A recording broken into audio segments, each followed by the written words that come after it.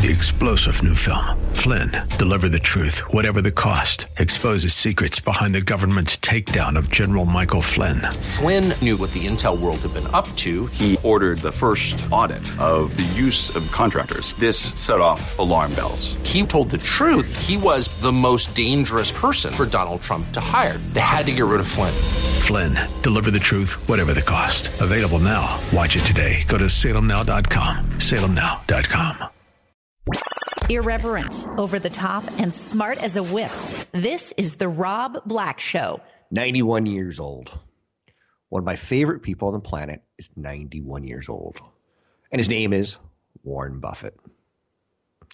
Hey, I got nothing against Jeff Bezos or Mackenzie Bezos or Mark Zuckerberg or Melinda Gates. Billionaires. They're in the billionaire club, all of them. But when it comes to favorite billionaires, I have one, and it's Warren Buffett. He is the best investor of all time. He is the GOAT. Greatest of all time. I have no shame saying that. In the 1990s, I didn't want him dead, but I wanted to beat him.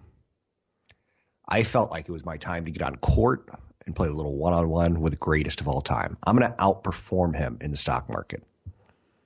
The truth is I probably did, but that doesn't make me a better investor than him. It just means, to me, he's been doing it for a longer period of time. Every 3 months, we learn more about what he's doing and what he's thinking. His track record is amazing. And there's no doubt that he's kind of coming away a little bearish these days. He was a net seller of equities, also known as stocks, in the third quarter. He owns a big company called Berkshire Hathaway, and their exposure to the stock market amidst a series of then record highs and increasingly stretched valuations. The chairman and CEO continue to back out of bets in the pharmaceutical sector. Paired Berkshire Hathaway's holdings in financial stocks and payment processors. In one particular one, he eliminates the whole position. We'll talk about it. The Oracle of Omaha is what they call him. He's continuing to play defense right now. He saw a total of about $1.9 billion in net sales. And that was up from selling $1.1 billion in the second quarter. So he's continuing to trim.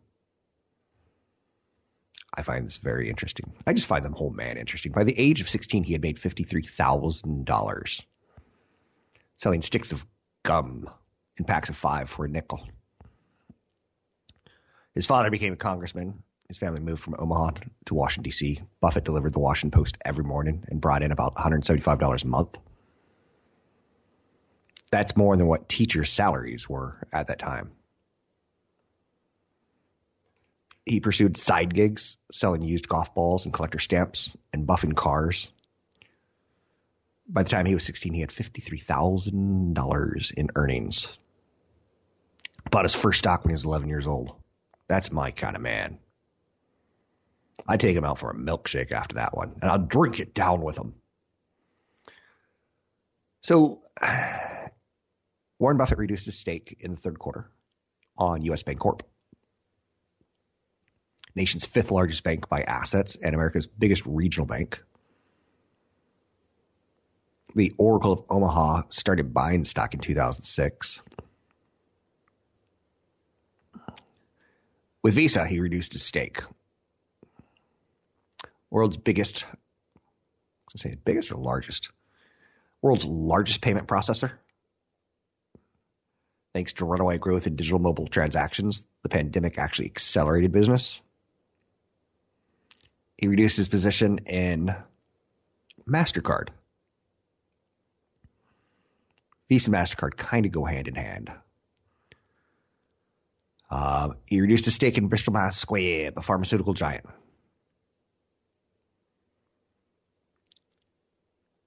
Berkshire Hathaway's bets in the pharmaceutical sector. Pretty epic, pretty large. So he's reduced financials and he's reduced pharmaceuticals. Now he's also reduced Charter Communications, which is a TV, internet, telephone, and other service provider for like Spectrum. He reduced a stake in AbbVie. These are all great names. And I'm not telling you should be like him. Just know that he's cutting exposure right now. Is there any name here that he adds to? Let's take a look through his filings. He completely exited out of Organon? Huh. But it was a material. It was a small position. Exited Liberty Media. That makes a lot of sense. Chevron, he added to his stake, picked up more energy. That's interesting. Worthy of note, he added to a stake of Liberty Media, and Liberty Media is tied towards Sirius XM Group. They're a big subscription company. A lot of people think that company's going to get broken up at some point because there's a lot of little things inside of it. He added to a stake of Floor and Decor Holdings. I know you're saying, who? That's right, Floor and Decor Holdings. And guess what they make? Floor and Decor. Floor and related accessories, primarily through 133 company-operated warehouse store formats. Added to his position in Royalty Pharma.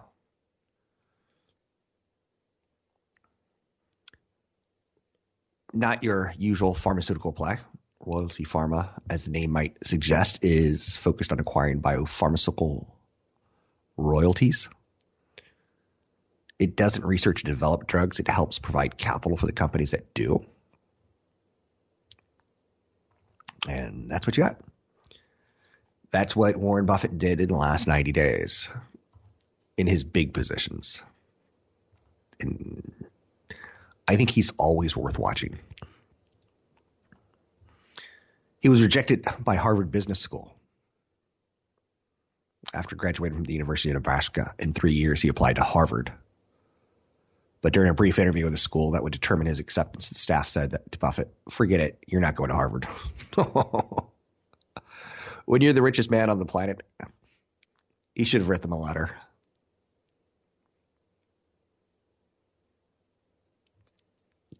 He eats like a 6-year-old child. And remember, I started the segment by saying he's my favorite 91-year-old man. Coca-Cola and ice cream.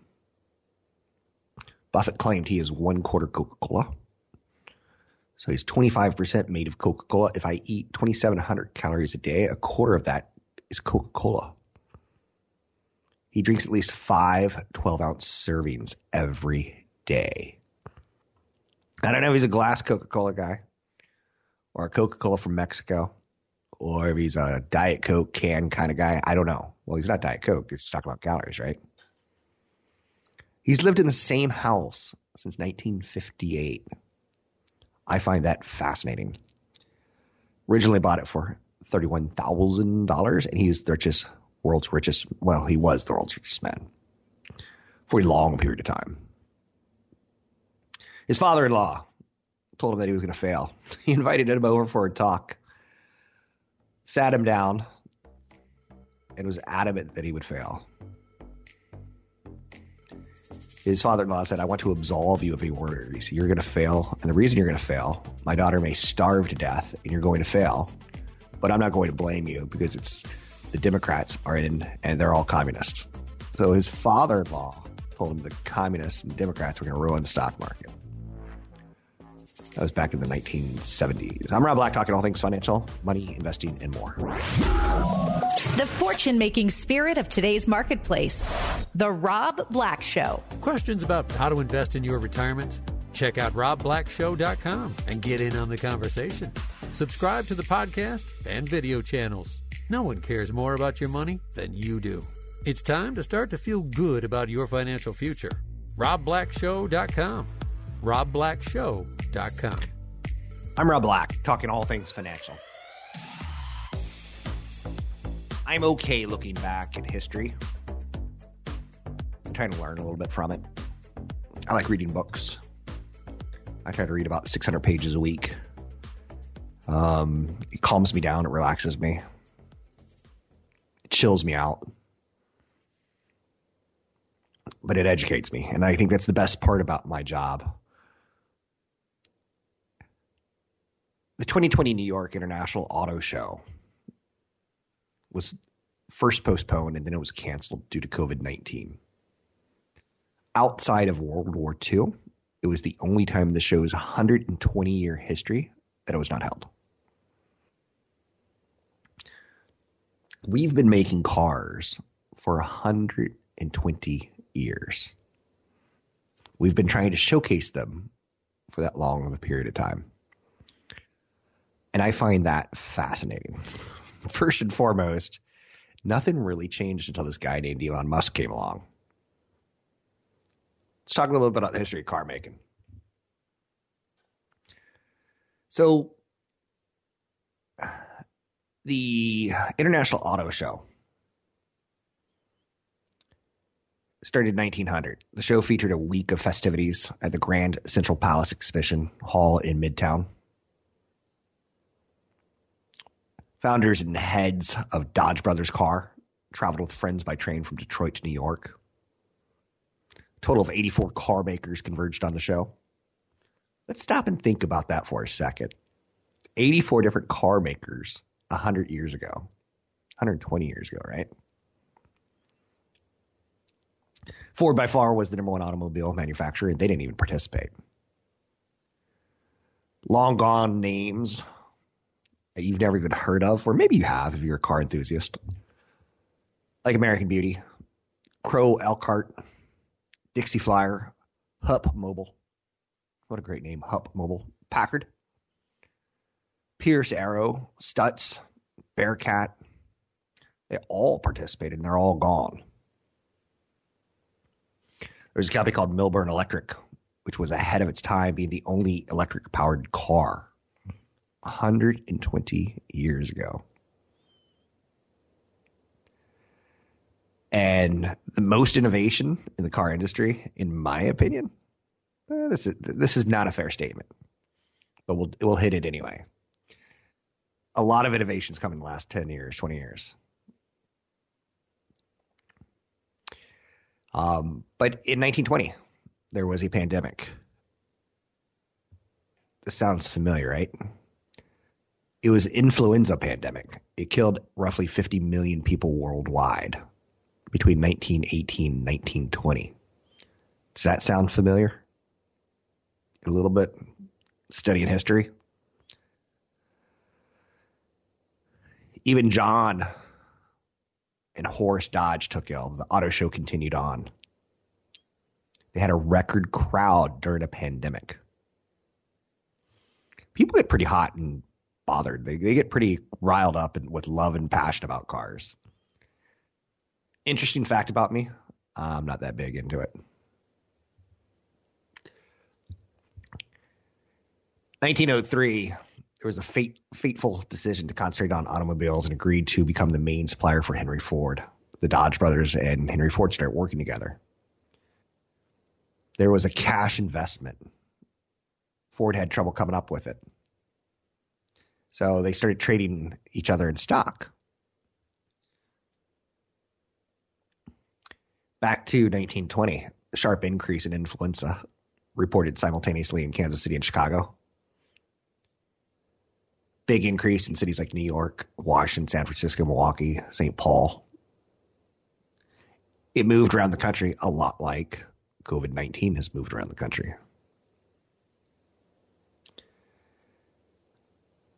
And the Dodge brothers and Ford put people on the lines with masks on. And that little act of putting a mask on was able to keep their doors open. And being able to keep your doors open led you to survival. Very interesting, the history of cars.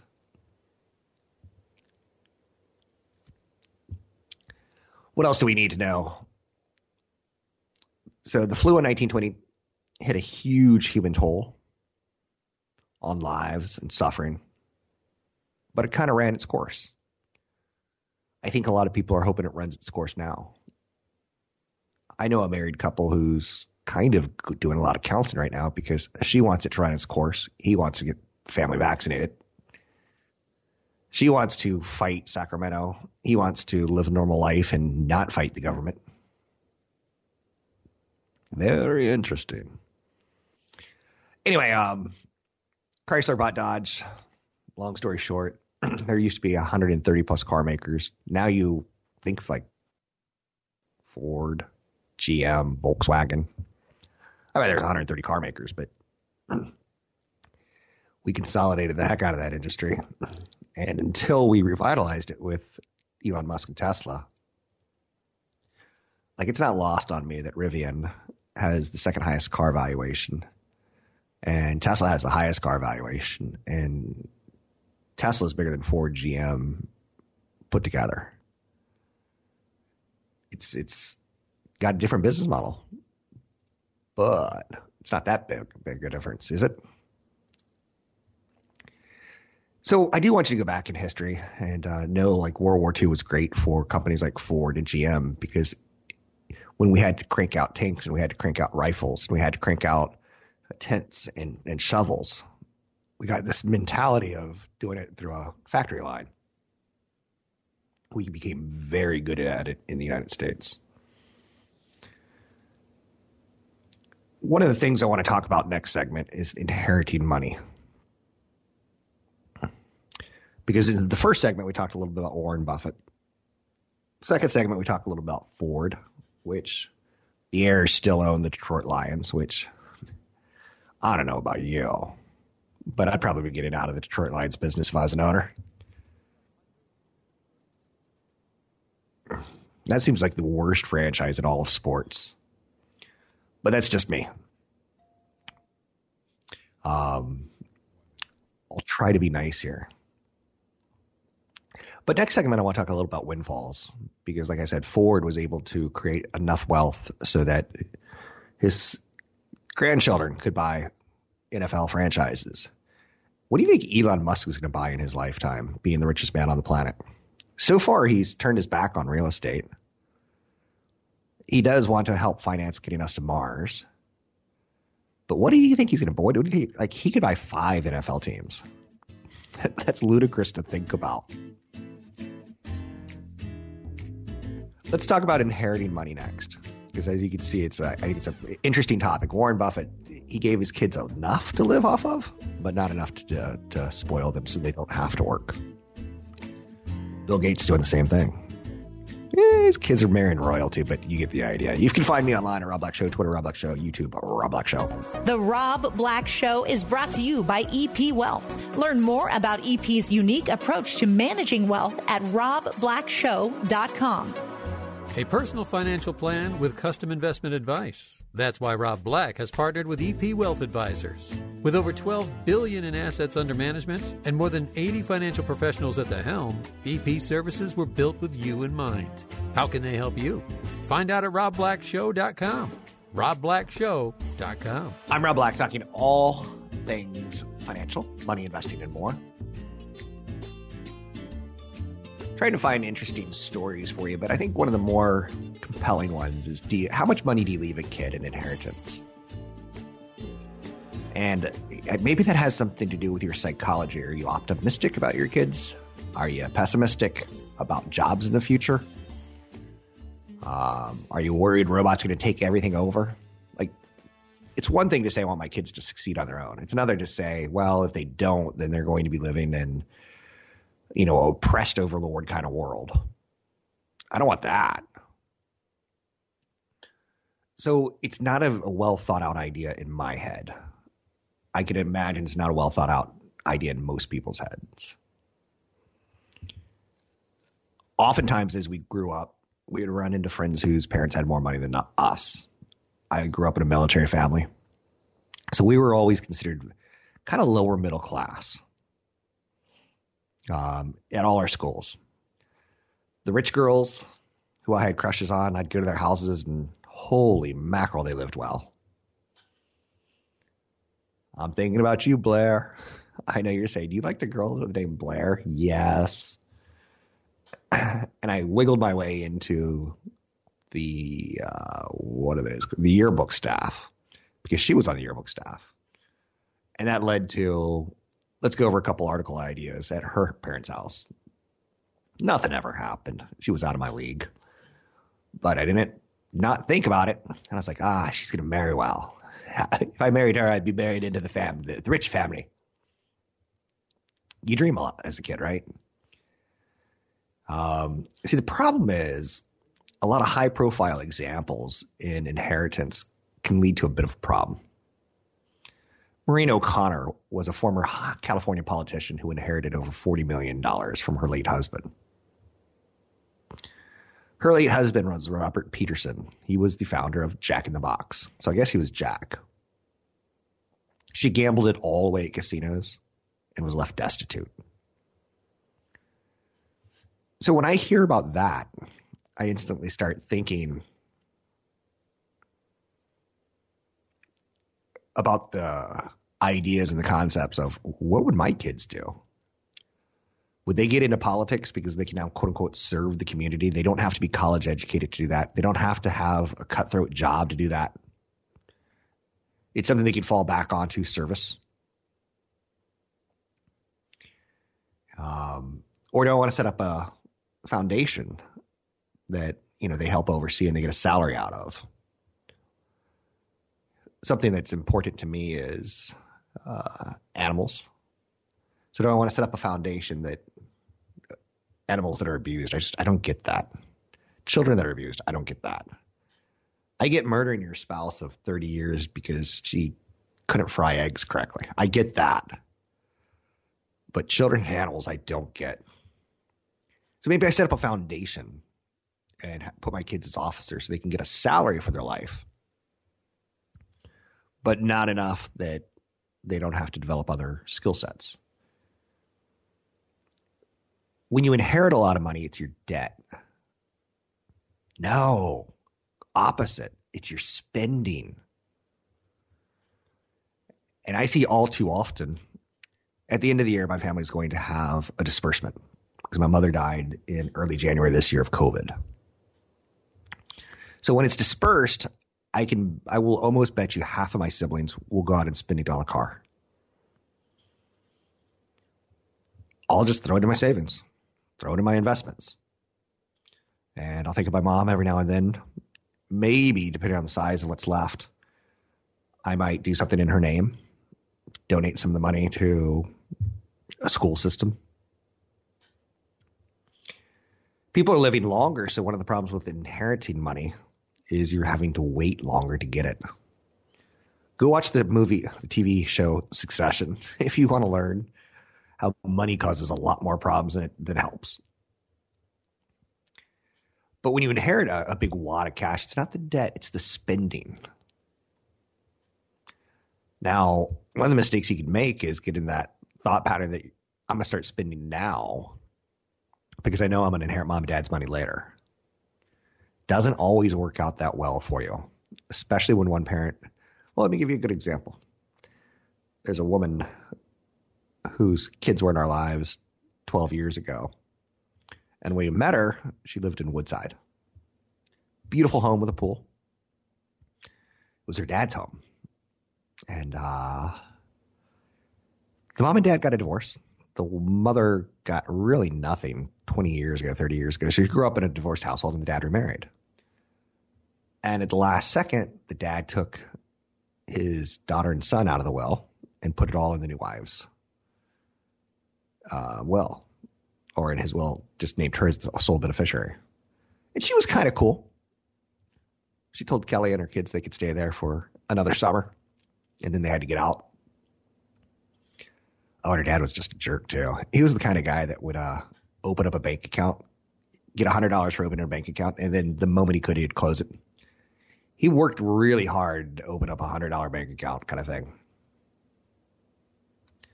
Now, she always knew in her whole life that an inheritance was imminently coming. As soon as he passed, it was imminently coming. And then in the last 2 years of his life, everything changed. Dad no longer wanted his kids to get the money. He wanted his new spouse and their new kid. Nuclear families are BITC. Like, it is. They're not fun. One thing you never want to do is advertise that you have a windfall coming. You're not going to be loved by anyone. It's creepy. I don't think you want to tell extended friends and family. Because then you get into, they get bitter and they get upset. And they try to like wiggle into inheritances. I think if you're going to leave money to a kid, I think you need to talk to them about it. It shouldn't be a surprise either way. So don't spend the money before you get it. A lot of people start doing that. And even psychologically, they go, I don't have to go to college. I'm going to inherit mom and dad's money. So I'm going to make part of my kids getting money a college degree. I don't think college taught me anything. And I'm not going to say a college degree from Harvard. I'm not going to say that. They can get it from a community college for all I care. They can get an associate's degree. But part of me going to college was I learned how to please bosses. I learned how to clean a kitchen. When I was 16 years old and, line chef at like a Bob's Big Boy. You learn to maintain your equipment. Like I know that's going to sound weird. You learn to show up on time.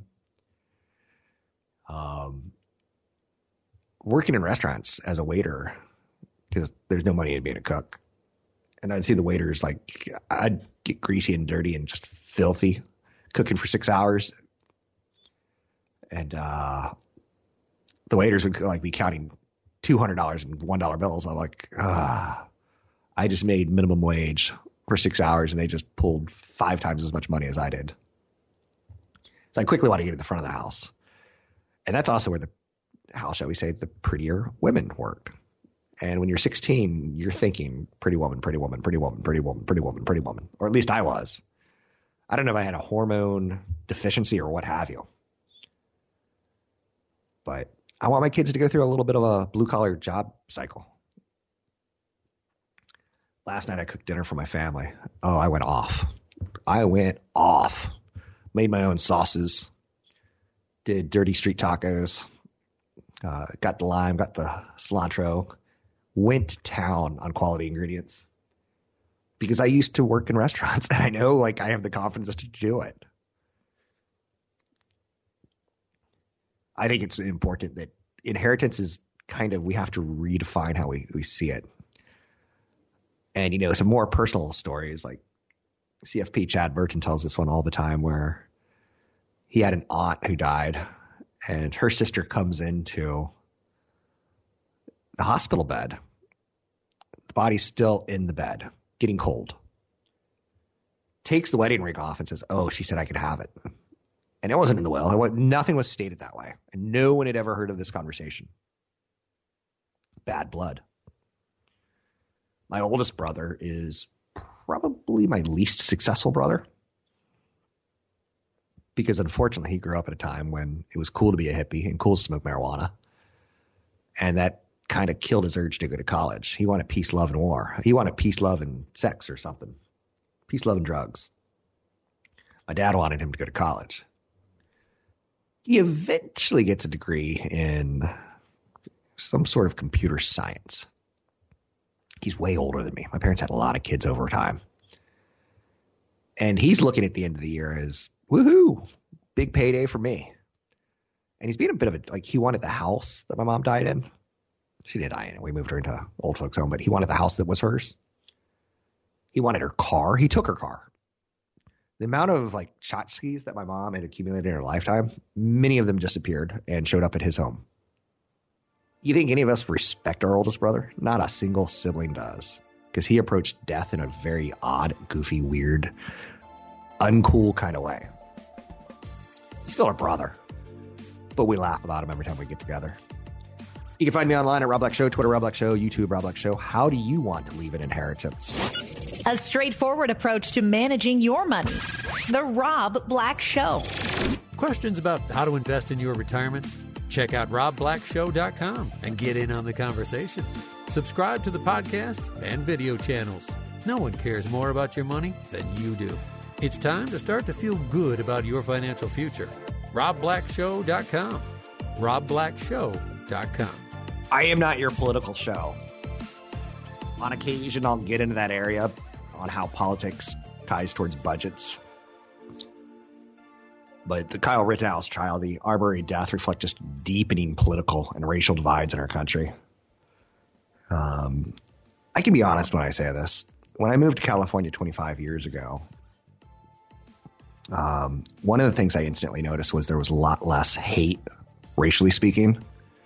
Maybe I didn't see it. Maybe I saw it a different way. But on the East Coast, it's a lot more heated. There's a lot more anger on the East Coast. Maybe I'm wrong on this, right? But as a young man, I remember going to a Washington Capitals game. And it was Game 7. And Game 7 in hockey, you're supposed to wear all white. The players are supposed to look up and just see white, and it's supposed to be inspiring. It's pretty cool to see. It's a neat little effect. So I guess I'm probably 18 to 22 in that range. And me and my friends all paint our skin white. Get white cream oil, put it in our hair, white shirts, button down, white pants, white shoes, white hands. And of course, we're looking for mixers before we go to the game. So we go in the game. We go into a 7-Eleven, not knowing that this was in a very African-American community. And there was 25 African-Americans in the 7-Eleven, and there's 3 white kids totally dressed up as white. Looked like we were going to a white party, which there weren't white parties back then, going to discos and stuff, raging. But it was awkward. And I saw people from Asia screaming from people of African American and 7-Eleven. There was stress. And the moment I got to California, I felt like that kind of melted away. So whatever that's worth, I think it's some sort of insight. Hey, retail sales were okay. What's interesting about retail sales, it's kind of a little fascinating pastime in the United States to get miserable and to lose confidence. But in the end, we still shop. So there's something called consumer confidence. And it's interesting. I was talking to Adam Phillips. He's the EP director of portfolio strategy yesterday. And he's on a weird track like I am. He's got 2 kids who are a little bit younger, but wife, and nice home. And I said, guess how much? Because he's at that age where you don't really fly a lot with kids, but in the future you do. And he goes through the same thing that I'm going through of the, I got out of college. I was paying for myself, my own food, my own rent. Then I fell in love and we got a bigger home and we're sharing expenses. Then we fell in love, got married. Then we fell in love, got married, and had babies. And suddenly you're in charge of feeding 4 mouths. And when you book a trip across the country, I said, guess how much a flight across from San Francisco? He lives in LA. So it's the same kind of idea. How much do you think it is from LA to New York City over the holidays? I said, $500 a ticket? $1,000 a ticket. And he's like, whoa, I guess I'm going to be vacationing at home. And again, so he's heard from me that the ticket prices are higher.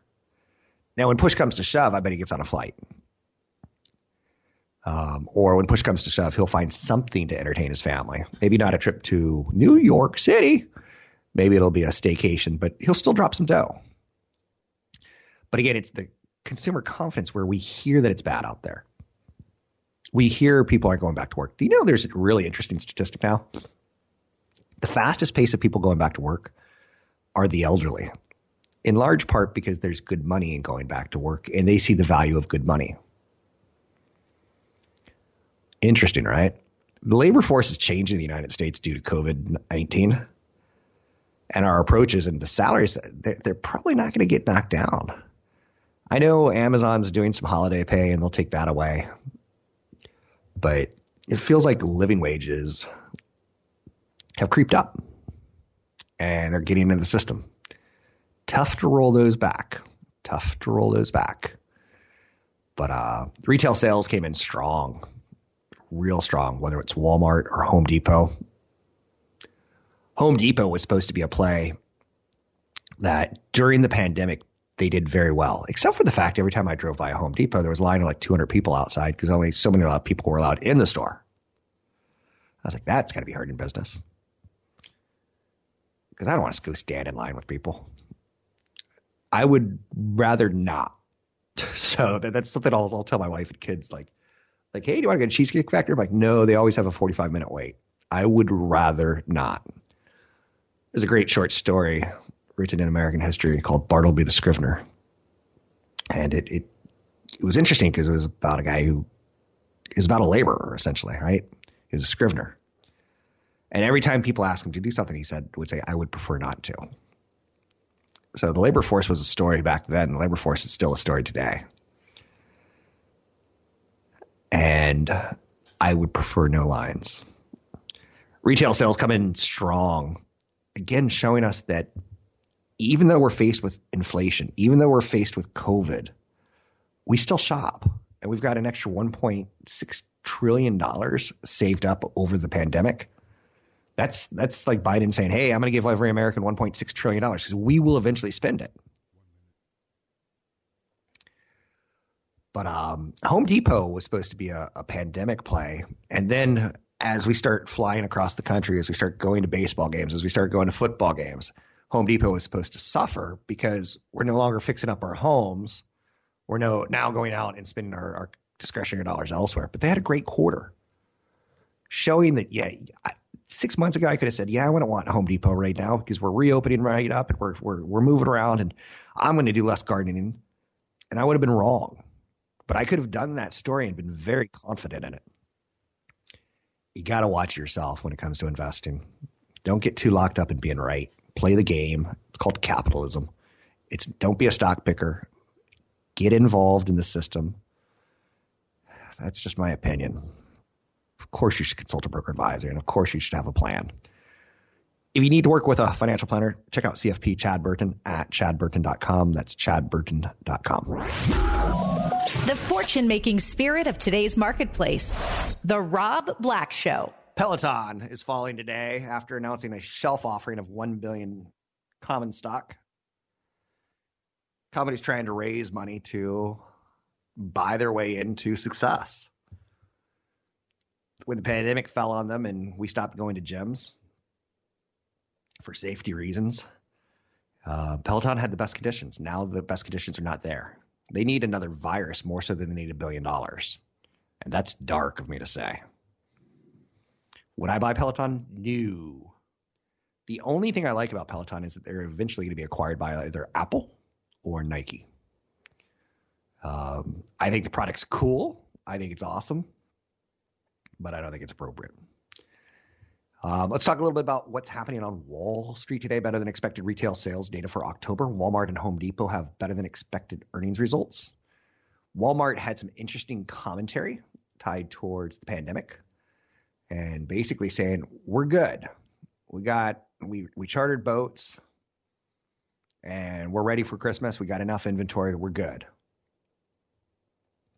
Interesting. A little bit of a relief, right? Sam's Club said membership count reached new records. Walmart said U.S. prices are compelling and customers continue to move away from early pandemic behaviors. Walmart also talked a little bit about their Walmart Plus, which is like an Amazon Prime service. And they're very pleased that customers are spending more and more money with Walmart Plus. Now, unlike Jeff Bezos and Amazon, they're not going to really focus on like overhyping it. I don't know why, but I do find it a little bit interesting. Let's talk about other issues on Wall Street today. I think Walmart's a big one. Walmart and Home Depot delivering better than expected results. Total retail sales, that's easy for me to say. Retail sales were a strong number to read this morning, and again, tied towards the idea of consumer confidence was lower last month and inflation was higher. So we thought we could see retail sales dip or not grow as fast. But shoppers accelerated their level of spending in October, even as prices of goods jumped at their fastest pace since the 1990s. Retail sales, a measure of how much consumers spent on goods ranging across categories from autos to sporting goods to food to gas, increased 1.7% for October compared with the previous month of 0.8%. So accelerating. Households are flush with cash thanks to a year and a half of payments Congress approved that helped combat the pandemic crisis. A lot of people saved that money. The spending through the pandemic totaled as much as $5 trillion, while savings currently sit about $1.6 trillion for Americans. That's a lot of do-re-mi. Some of the top stories of the day. I think that is the top. The retail sales, I got to stick with that one. I don't need to go fishing too far past that. Oh, Biden and Xi talked. We do want them to get along with each other. But on fair terms. Ghost kitchen startup Reef had locations shut down in at least 6 cities by health authorities. Yuck. When it's widespread, yuck. Ghost kitchen startup Reef is backed by SoftBank. And I think we're going to see more and more of these. Reef bills themselves as the largest operator of delivery restaurants in the United States. They've been told to close for violating city and public health codes and playing a little too fast and loose with city regulations. In a story that I don't even want to look at, but we have to, I was reading through Bloomberg this morning, and a man was paralyzed after a collision with an Amazon van. He's suing the company. The lawsuit is interesting, and it's where it got my attention. I've got 2 brothers who are lawyers, and they wanted me to go into law and do law school with them, and I'm like, nope, don't want to be a lawyer. And we were going to open up with the firm Black & Black. It would never have worked. But the lawsuit's claiming that Amazon's monitoring technology forced drivers to rush to the point that it was unsafe. Amazon's consistently saying that it's not the case. Amazon has a interesting labor force.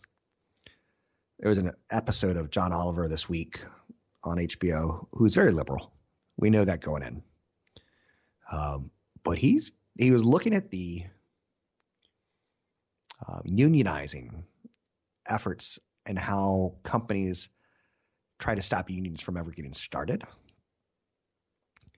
And in Amazon's case, they actually make employees spend a couple hours a week studying why not to join a union, watching videos that are anti-union. And it's like, whoa, they are an evil company.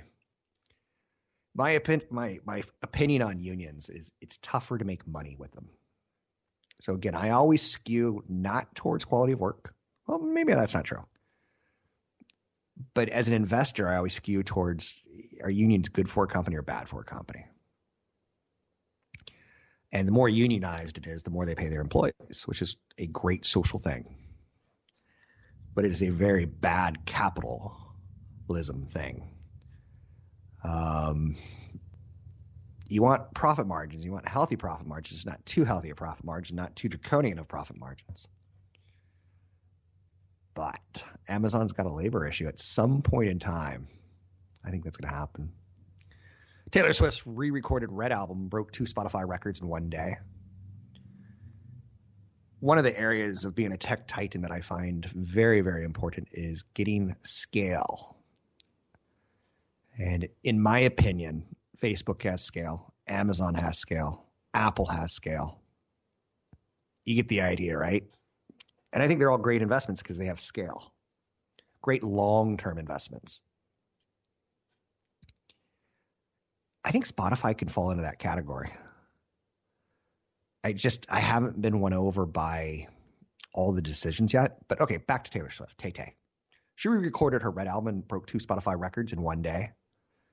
Its latest move in Swift's battles of the rights to her earlier music and its success highlights the industry's shifting power dynamics.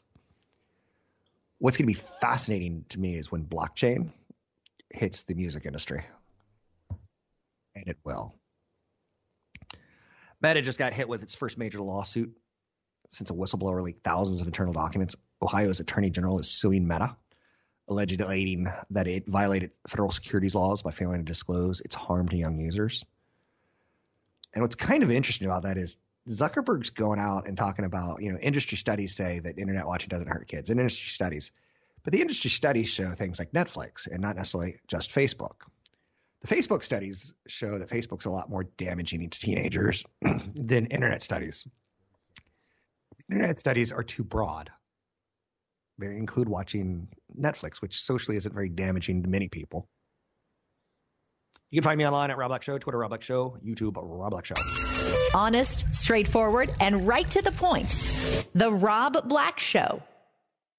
3-star General Michael J. Flynn, head of the Pentagon Intelligence Agency, knew all the government's dirty secrets. He was one of the most respected generals in the military. Flynn knew what the intel world had been up to. He understood its funding. He ordered the first audit of the use of contractors. This set off alarm bells.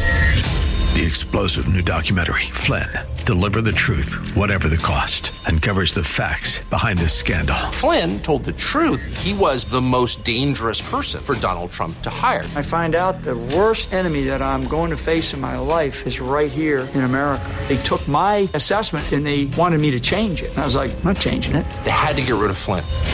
With in-depth interviews, archival footage, and never-before-seen personal records of the man behind the headlines. I just felt like I was drowning. Flynn, Deliver the Truth, Whatever the Cost. Available now. Watch it today. Go to salemnow.com. salemnow.com.